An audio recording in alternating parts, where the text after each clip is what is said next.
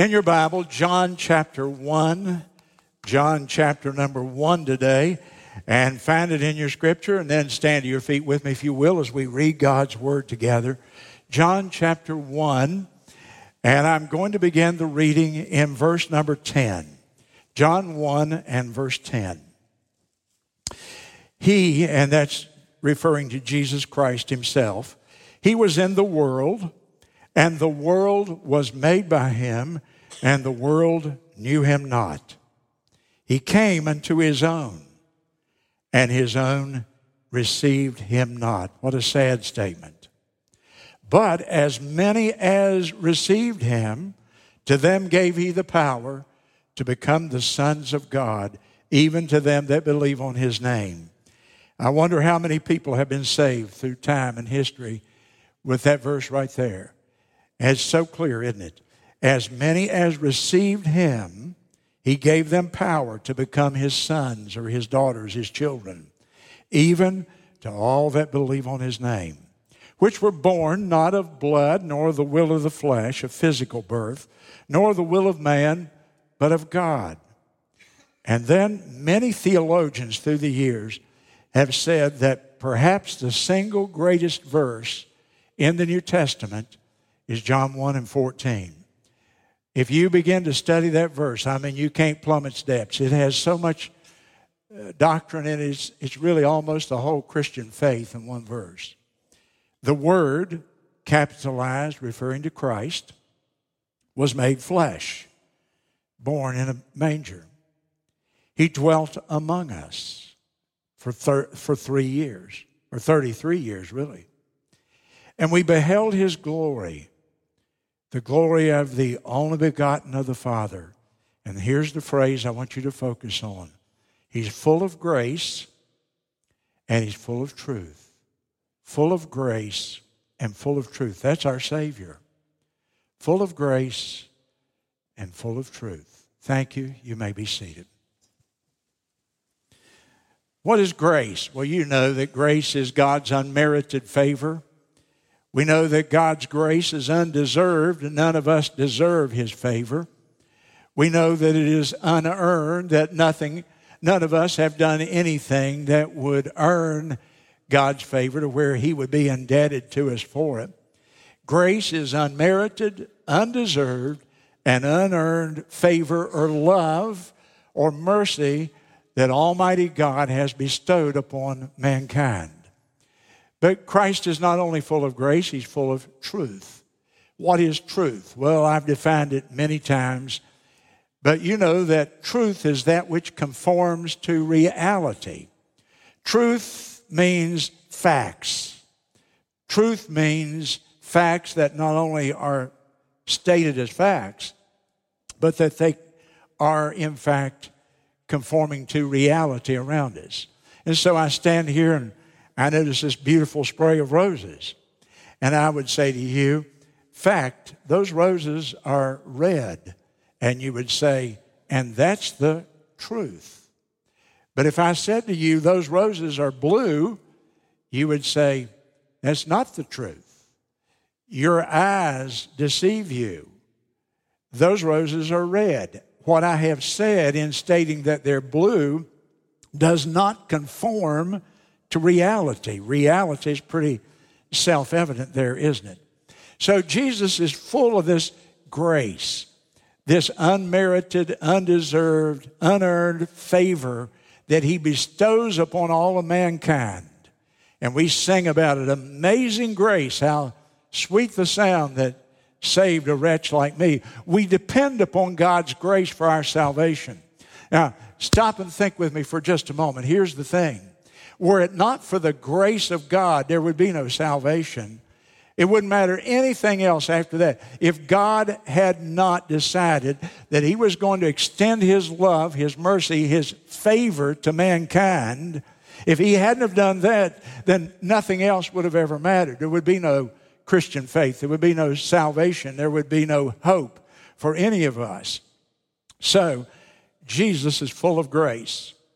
And Jesus is full of truth. And those two qualities are perfectly in balance, in tension, in the character of the Lord Jesus Christ. So, the message today is on the unsaved Christian. The unsaved Christian. Now, that's an oxymoron if there ever was one, isn't it? Because we know that a Christian is, by definition, a person who has been saved. So when you talk about an unsaved Christian, you're talking about something that really doesn't exist. But the reason I use the title or the term is because I want to get your attention. I want you to focus on and understand something that I think is one of the major problems today in Christianity across the world. I think it's a problem universally. I think it's particularly a problem in America. I think it is even more of a problem in the American South, in the Bible Belt. And I think it's a problem even at the Florence Baptist Temple. So I can't get it down to any more personal level than that, could I? Repentance, you see, is facing reality.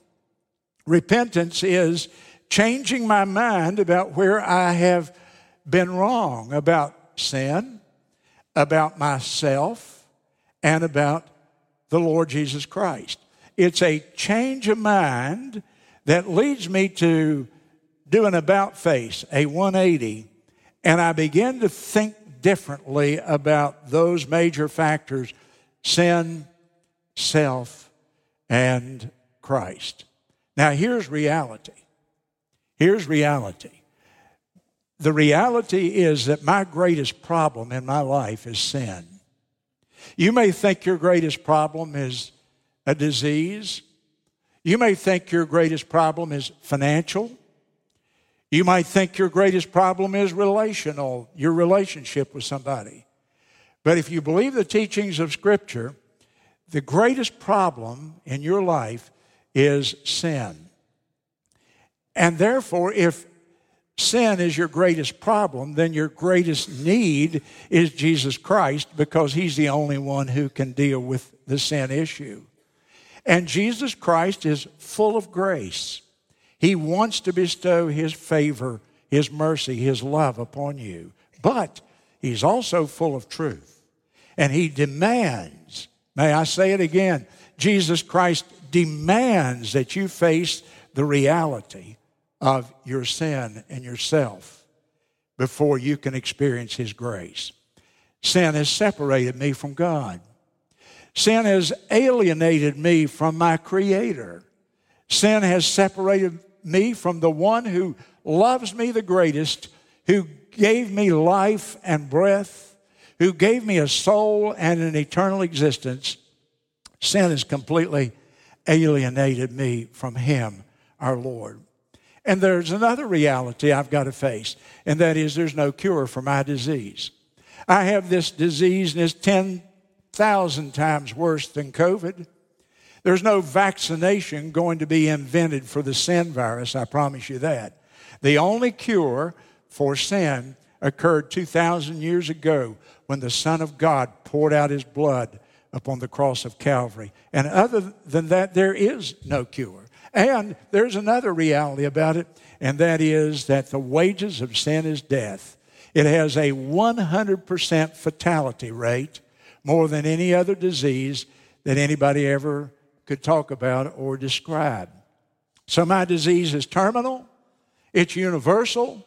There is no cure, no vaccination, no pill, no therapy. And it is a disease that is my greatest need. You may have cancer today, but you've got a greater need than a physical problem. You may be on the verge of bankruptcy, but you've got a far greater problem than a financial problem, and it is your relationship with the Lord Jesus Christ. Now, repentance then, Jesus was full of truth. Repentance is accepting God's truth about my condition.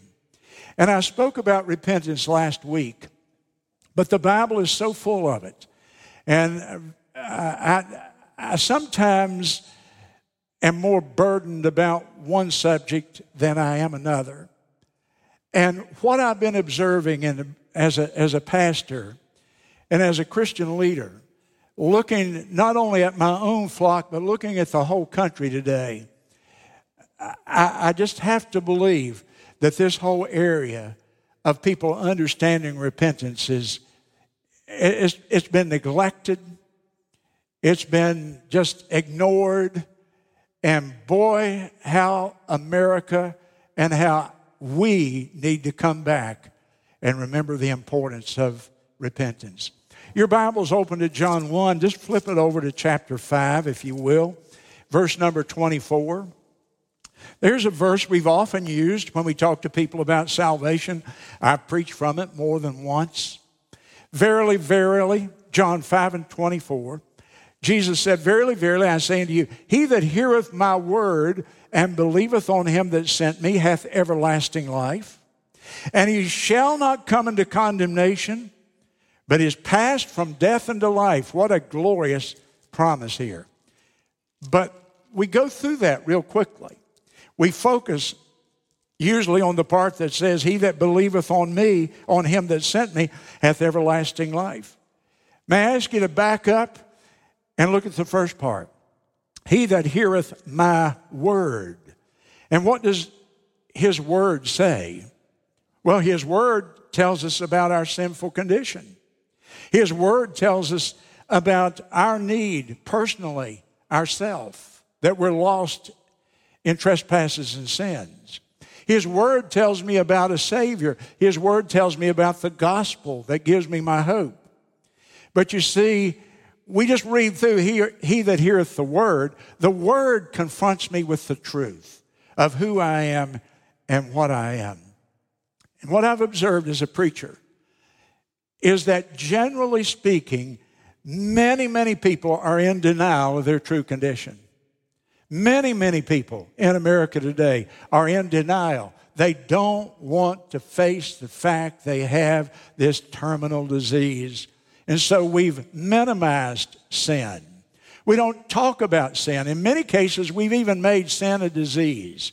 And things that people used to view as sin, we say, well, the reason for that is they have a disease.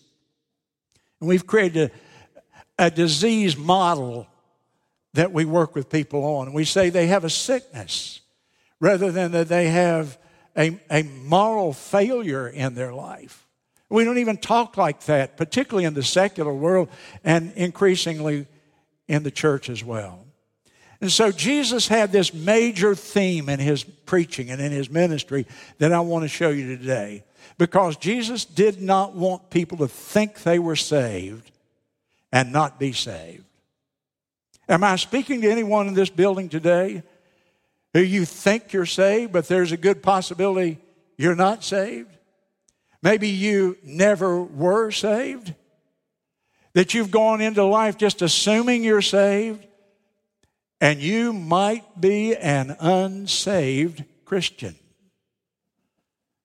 I'll tell you a little bit more about that term in a moment. But let me first say that Jesus Christ spent his life calling people to repentance so they would not be unsaved Christians later. And he called everyone to repentance, to change their mind about sin, about themselves, and about him, the Savior. Do you remember his first sermon? I won't ask you to turn your Bible to all these references. It'll slow us down. But you may want to write the reference down there in the margin of your Bible in Mark chapter 1 and verse 15. It's the first record of the preaching of Jesus. It says that Jesus came preaching, repent and believe the gospel. That's his first message. Here he is, 30 years old. He's just been baptized. He goes out into the world preaching. What is the message of the Son of God? The very first time he preaches, repent first and then believe the gospel. And then last week I chose as the text, because we were there in the book of Luke chapter 13 and verse number 3. And in Luke 13 and 3 it says, Jesus is speaking to people and they're telling him about two local current events, two disasters where people were murdered by Roman soldiers, and another place where the people were They were killed in an industrial construction accident. And Jesus acknowledges those accidents. But then what does he say? He says, but except you repent, you will all likewise perish. He said, people are going to die. There's going to be accidents. There's going to be violence, all of these things. And the people that were killed are not any worse than the other people, the people who were standing around and survived. But Jesus said, except you repent, you shall all, A-double-L-all, that's everybody. Every person who doesn't repent will perish. That's Jesus Christ warning out of his own lips. Now, in Luke chapter number 24, and you're probably right there, you can turn back one page in your Bible, Jesus is standing on the hill there in Galilee, and we refer to this as his giving the Great Commission. This is his last word that he ever spoke to his disciples. And in a moment, he's going to ascend back to heaven. His work on earth is done. What is the last words of Jesus to the disciples before he ascends? In Luke 24 and 46, and he said unto them, thus it is written, and thus it behooved Christ, and then he gives the gospel to them. They're saved, they know the Lord, but he's reminding them of the importance of the gospel.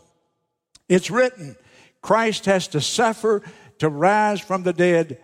And he gave them this. This is 6 weeks after he had actually died on the cross and resurrected. And then in verse 37, he said, now here's what I want you to do. That repentance and remission of sins should be preached in my name among all nations, beginning here at Jerusalem. The last thing Jesus said to his disciples is go and preach repentance. He warned us that we will perish if we don't repent. His first message, repent and believe the gospel. His last words to his disciples, that repentance must be preached in all nations of the world. And then Luke chapter 19. It's another day, another circumstance, and he's talking to his disciples, and what does he say to them? The Son of Man, referring to himself, I didn't come into the world to call the righteous people, the saved people, the moral people. I didn't come into the world to call the righteous to repentance. I came to call sinners. I came to call sinners to repent. The message of the Lord Jesus Christ, his mission, his reason for coming to the earth was to preach repentance. He says it there, 19:10. And the last thing he ever said, and he said it to us, is in Revelation chapter 3. And we turn way over there, the end of the Bible, and it's the church at Laodicea. Now, many people believe that the churches represented there, the 7 churches, represent 7 different periods, 7 ages, if you will, of church history. And this particular passage, he's directing it in chapter 3 and 19 to the church at Laodicea. Now, the Laodicean church is the last of the 7. So it represents the church in our age, if that belief that these churches represent the 7 periods of church history is true. The Laodicean church is the last church. What does Jesus say to his churches in the last days before he comes? And we go here to the book of Revelation, chapter 3 and verse 19. And what is his last word to the churches? Be zealous, therefore, and repent. The last message Jesus ever gave to his churches is a message of a call to repentance, if you will. This is the ministry of Jesus. Why did he so focus upon repentance? I believe because he knew this tendency, if you will, of people to say, well, I believe in Jesus and therefore I guess I'm saved.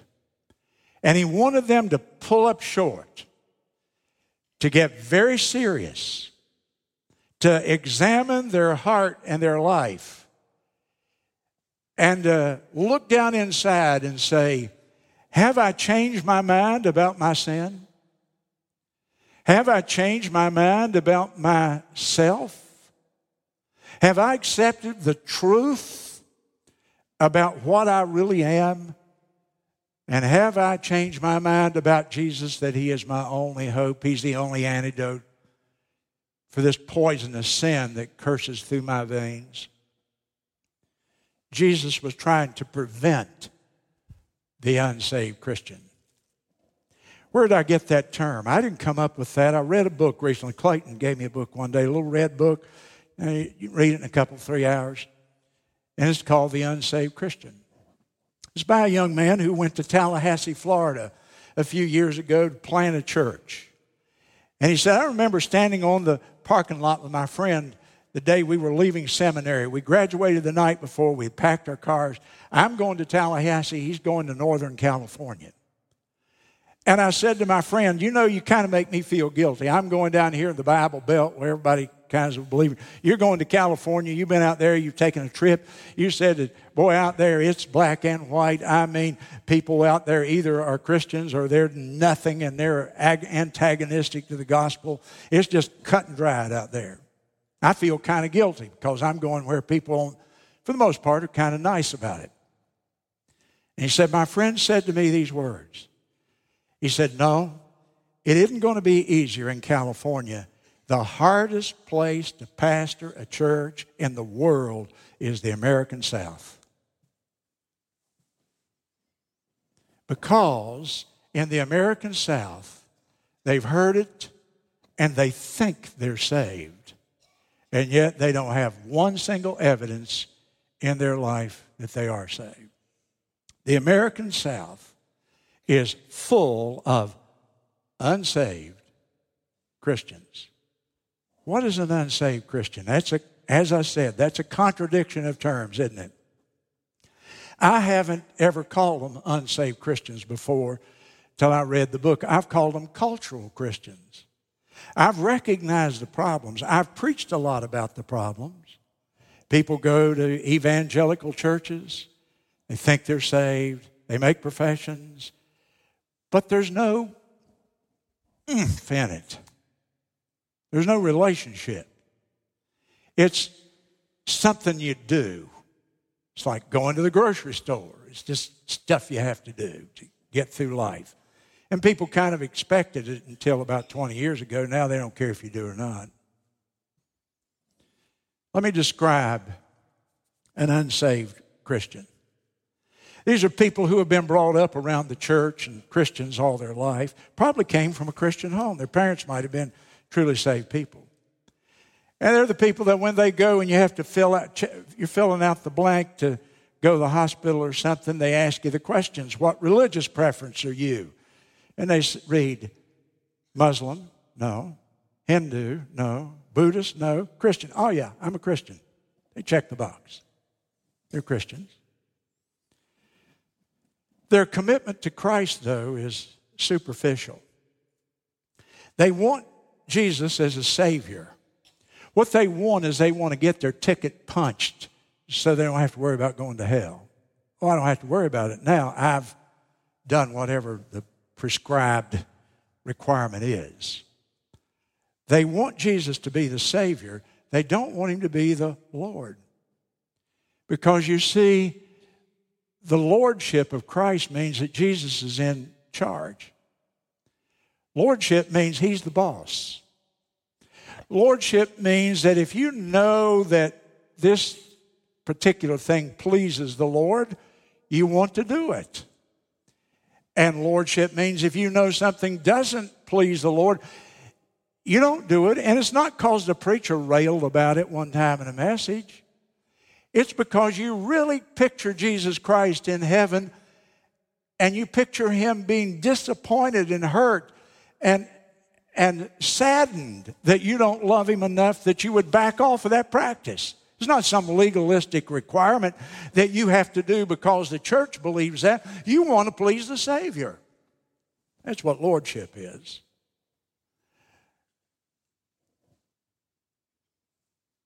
Unsaved Christians identify as Christians. So they admire Jesus. But he's not central. They admire him, and then when they have a crisis, they realize, oh, I really need him now. It's more than admiration. I'm depending on him now. Their understanding of God is shallow. Unsaved Christians want a God who's sort of a gentle grandfather type figure who spoils them, gives them the stuff they want in life, and lets them have their own way. Unsaved Christians think that good people go to heaven.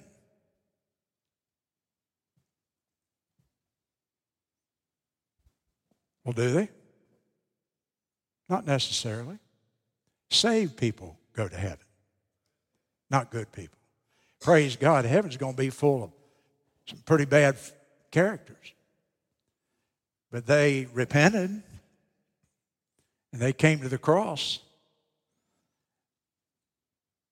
Unsaved Christians pursue the God that they want. In essence, they've erected an idol in their mind. It's not a God who exists, it's the one they imagine. They've erected that idol in their mind. He's not the God of the Bible. They want the God they have underlined in their Bible. So they've been to church and they underlined something in their Bible that described God. But you know what? They didn't underline those parts that describe a God of holiness and righteousness and judgment and justice.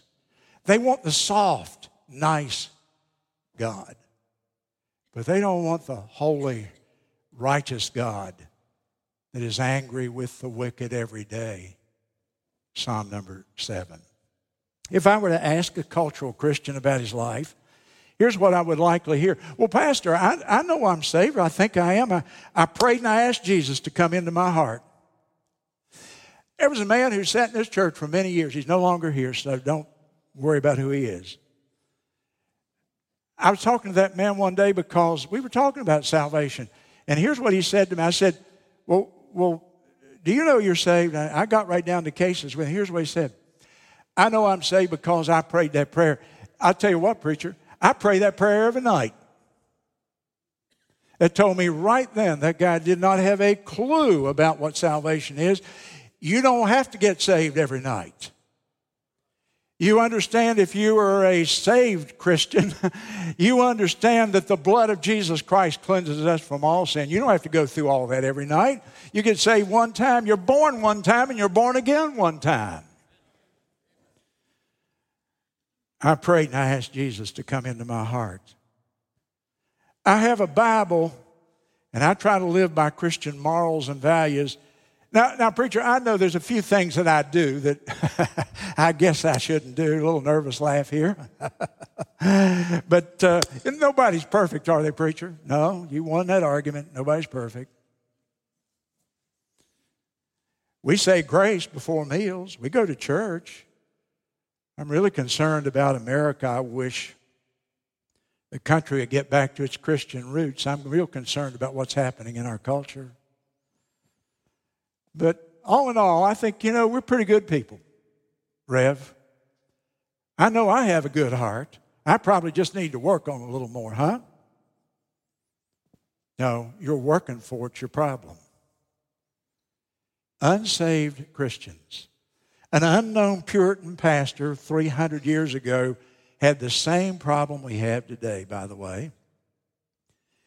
We just have more of it probably in our time. And he wrote this in the margin of his Bible, quote, "What a strange kind of salvation do they desire that care not for holiness in their lives." They would be saved by Christ, and yet they would live out of Christ in a fleshly state. They would have their sins forgiven, but not that they might walk with God through eternity, but that they might practice their sins without fear of punishment. Oh, man, is that heavy? People would have their sins forgiven, but not so they could walk with God through eternity, but that they may practice their sins without any fear of punishment. End of quote. Let me ask you a question. Are you an unsaved Christian? Is anybody in the building here today an unsaved Christian? Professing Christianity? Live a pretty good life? Kind of believe most of what we do, but not so much that it makes a big difference. Paul was writing to the Corinthian church, living in one of the most immoral cities and areas of all of history, I guess. And in the 13th chapter, in the 5th verse, he's signing off and he finishes his letter. And he's so concerned about the Corinthians, just like I'm concerned about my people here. And here's what Paul writes to them. Examine yourselves whether you be in the faith. Examine yourself. I know today that in America, if you want a crowd, you have to have flashing lights and smoke and bands and right kind of music, and there's a cool, trendy thing you got to do, and people are going to come and they're going to say, oh, it's a great church, it's alive. But I know too that God's Word teaches that there are going to be many who said, Lord, Lord, did we not walk with you? Were we not your children? And I will say unto them, I never knew you. Charles Spurgeon was burdened, talked about it over and over in his sermons. I don't want any of my hearers to perish. Spurgeon seemed to have a heavy burden that he carried throughout his ministry, concerned that people would come to his church, hear him preach, come this close, have a head knowledge, but never a surrendered heart, and that they would perish. Examine yourself. For once, get serious. Eternity is going to last a long, long time to treat it with glibness and superficiality. These are serious times we live in. And this is a serious subject. Unsaved Christians.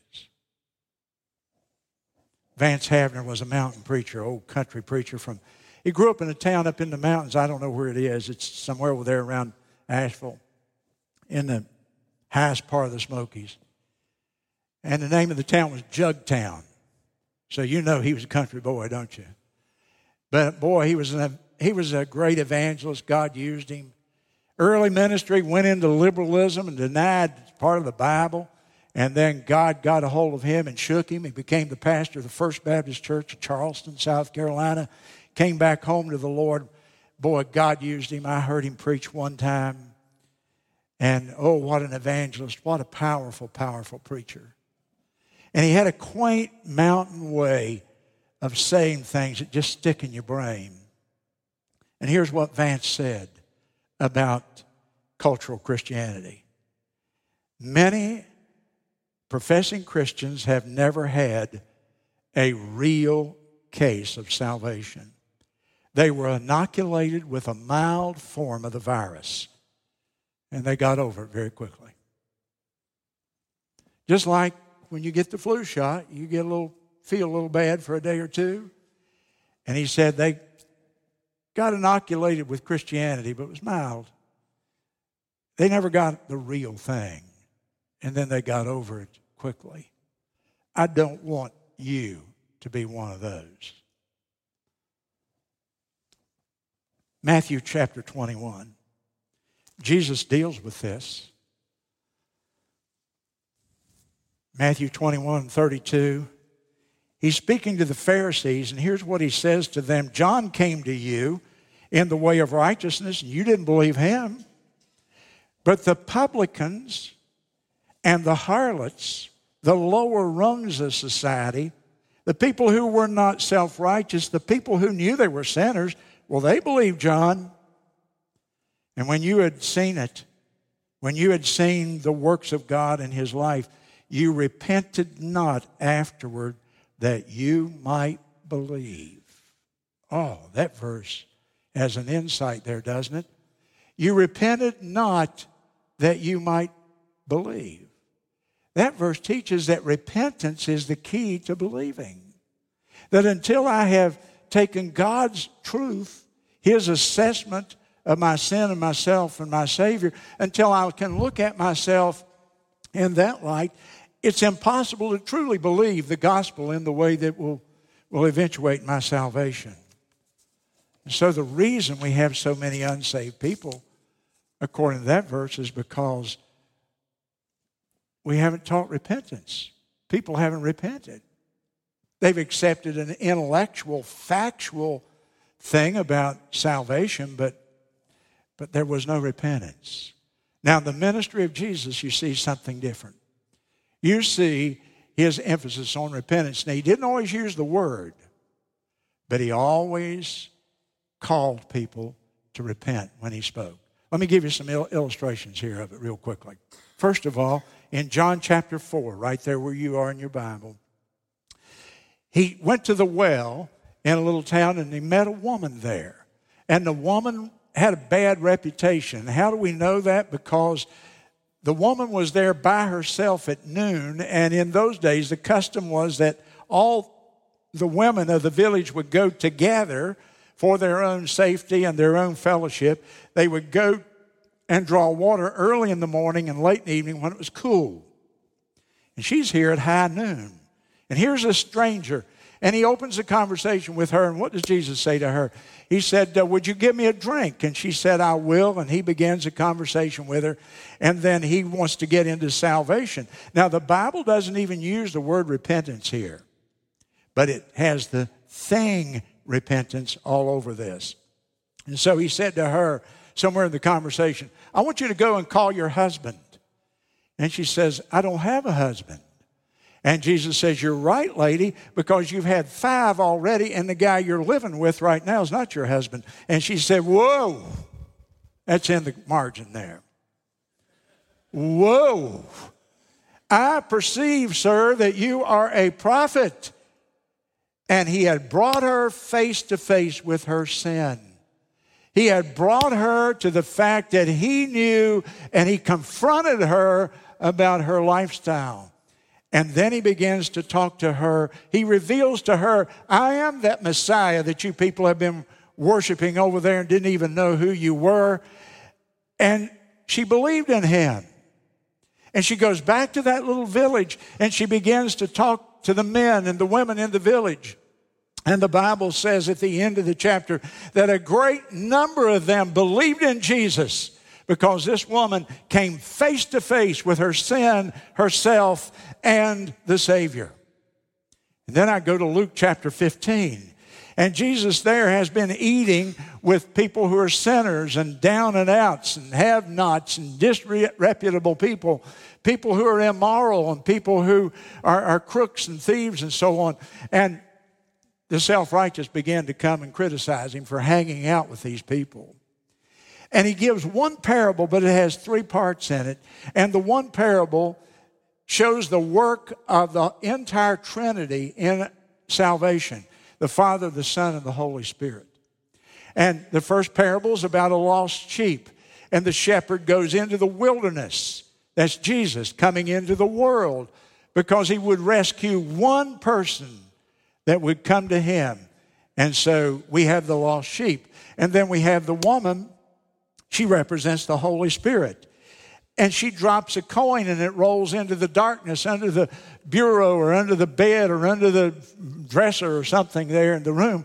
And she lights a candle, the light, the illumination of the Holy Spirit that brings light to the soul. And she goes looking for that coin until she finds it and reminding us that the Holy Spirit illuminates and shows us our need of the gospel of Christ.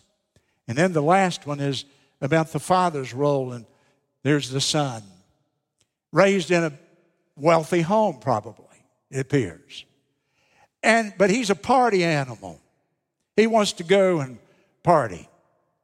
And so he gives his life to riotous living. That's the party lifestyle. And he drinks and he consorts with immoral people, and he's immoral. And he just messes his life up. He spends all of his money. He's broke. He's far away from home. And the worst thing that could happen to a Jew, he's in a hog pen, feeding the hogs. And then repentance. The word's not there, but the thing is, he came to himself. He came to himself. He saw his sin. He saw himself. He really saw himself. He humbled himself for the first time in his proud existence. Do you know what he said? I am so low. I am in such a mess. Sin has so devastated my life that I could go home to my Father, and I don't deserve to be his son, but I could be one of the servants, and his servants at least sleep in a clean bed and get good food. Now I'm eating this hog slop and living in this mud hole. Yeah, I'm going home. Change of mind. Sin, self, and Savior. And he goes home. How's he received? Jesus full of grace. A Father that will love every one of us unconditionally. And the Father, what's the Father's response? He ran. He ran to meet him, and he kissed him, and he fell on his neck, and he said, welcome home, son, and no, you're not going to be a servant. You're going to be my son, just like you've always been. Forgiveness and grace poured out, but it wasn't poured out until he faced the truth. Until he faced the truth. By the way, the Father didn't go down in the hog pen and try to talk him out of it. The Father waited until he repented. Repentance always comes first. And then there's another one real quick. It's in John 3. You got your Bible there. Turn with me to it. Just a couple pages to the right. And Jesus is talking to a man named Nicodemus. And he's the exact opposite of the prodigal son, isn't he? Because he is moral and clean and self-righteous. And he is a political leader. He's on the council. He is respected. No doubt he's well off. He's got it all. But he's got this little ache in his soul. And the ache in his soul says, there's something not right with God, even though I'm a religious leader. And he goes to talk to Jesus one night. And Jesus referred him to a story in the Old Testament in verse 14 of John 3. As Moses, or before that, Nicodemus had said to Jesus, well, how do I get to heaven? How do I get saved? And Jesus said, you must be born again. And Nicodemus is so ignorant of the truth that he says, well, how do you do that? Must I go back in my mother's body? And Jesus said, oh, no. And he referred him to a story from the Old Testament, verse 14. As Moses lifted up the serpent in the wilderness, even so must the Son of Man be lifted up. And whosoever believeth in him shall not perish, but have everlasting life. Now, the story is found in Numbers. Let me go back there, but I don't want you to. Numbers 21, verse 4. Just listen. They journeyed by Mount Hor, by the way of the Red Sea, to compass the land of Edom. The soul of the people was much discouraged because of the way. And the people spoke against God and against Moses. And why did you bring us up out of Egypt to die in the wilderness? There's no bread nor water here, and our soul loatheth this manna. And the Lord sent fiery serpents among them for their rebellion, judgment.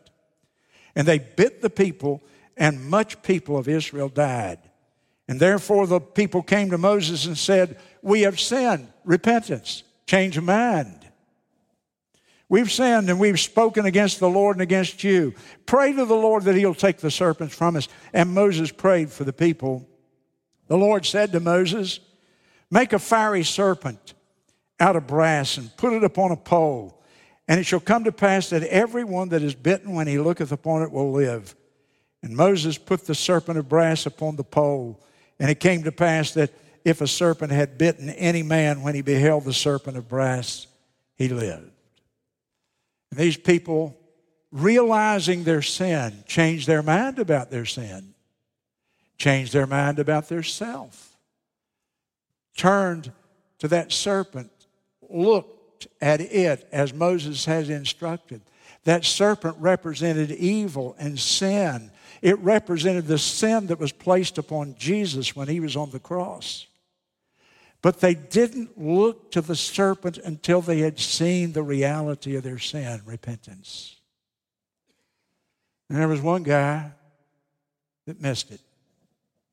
In Mark 10 and 17, we know him as the ruler, the young ruler. And he came to Jesus in Mark 10 and 17. Good master, what shall I do that I may inherit eternal life? Good question. Most important question a fellow could ever ask. What can I do to have eternal life? And Jesus said to him, keep all the commandments. And Jesus goes through them there, 6 of them. And here is this self-righteous, arrogant, proud young man. He said, all of these I've observed from my youth up. I've kept the law. I'm perfect is what he was really saying. I'm so moral. I don't have any problem. Then I guess I'm going to get into heaven. I'm going to have eternal life, huh? And Jesus saw him and analyzed it. He didn't correct him. You know what he said? Okay, if you're so perfect, sell everything you have. Give it to the poor. Come, take up your cross and follow me. Now, Jesus never told anybody else that. That's not for you. You don't need to feel guilty that you haven't sold everything you have to give it to the poor. You know what Jesus was doing? He was testing this man. He was proving to this young man, you're not really sincere. The greatest need in your life is not salvation. You're playing a game with me. And Jesus revealed it. And what was the man's response? Confronted now with his sins and his need. Did he repent? He went away sorrowful. He cared more about his stuff than he did his soul. He was the only one. He didn't repent. And until you repent, you can't really believe. Sinclair Ferguson, the contemporary preacher, says, thinking I deserve heaven is a sure sign I have no understanding of the gospel. And the only people who will be in heaven are those who don't think they deserve it. Examine your heart. Are you a saved Christian or an unsaved Christian? You see, until you are really ready to get lost, it's hard to get saved. And Jesus today is still full of grace, still full of truth, and he loves you.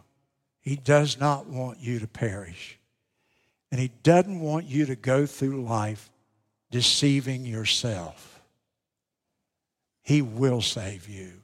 Whosoever believeth in him shall not perish, but have everlasting life. Stand with me, if you will, please, quietly, reverently, heads bowed.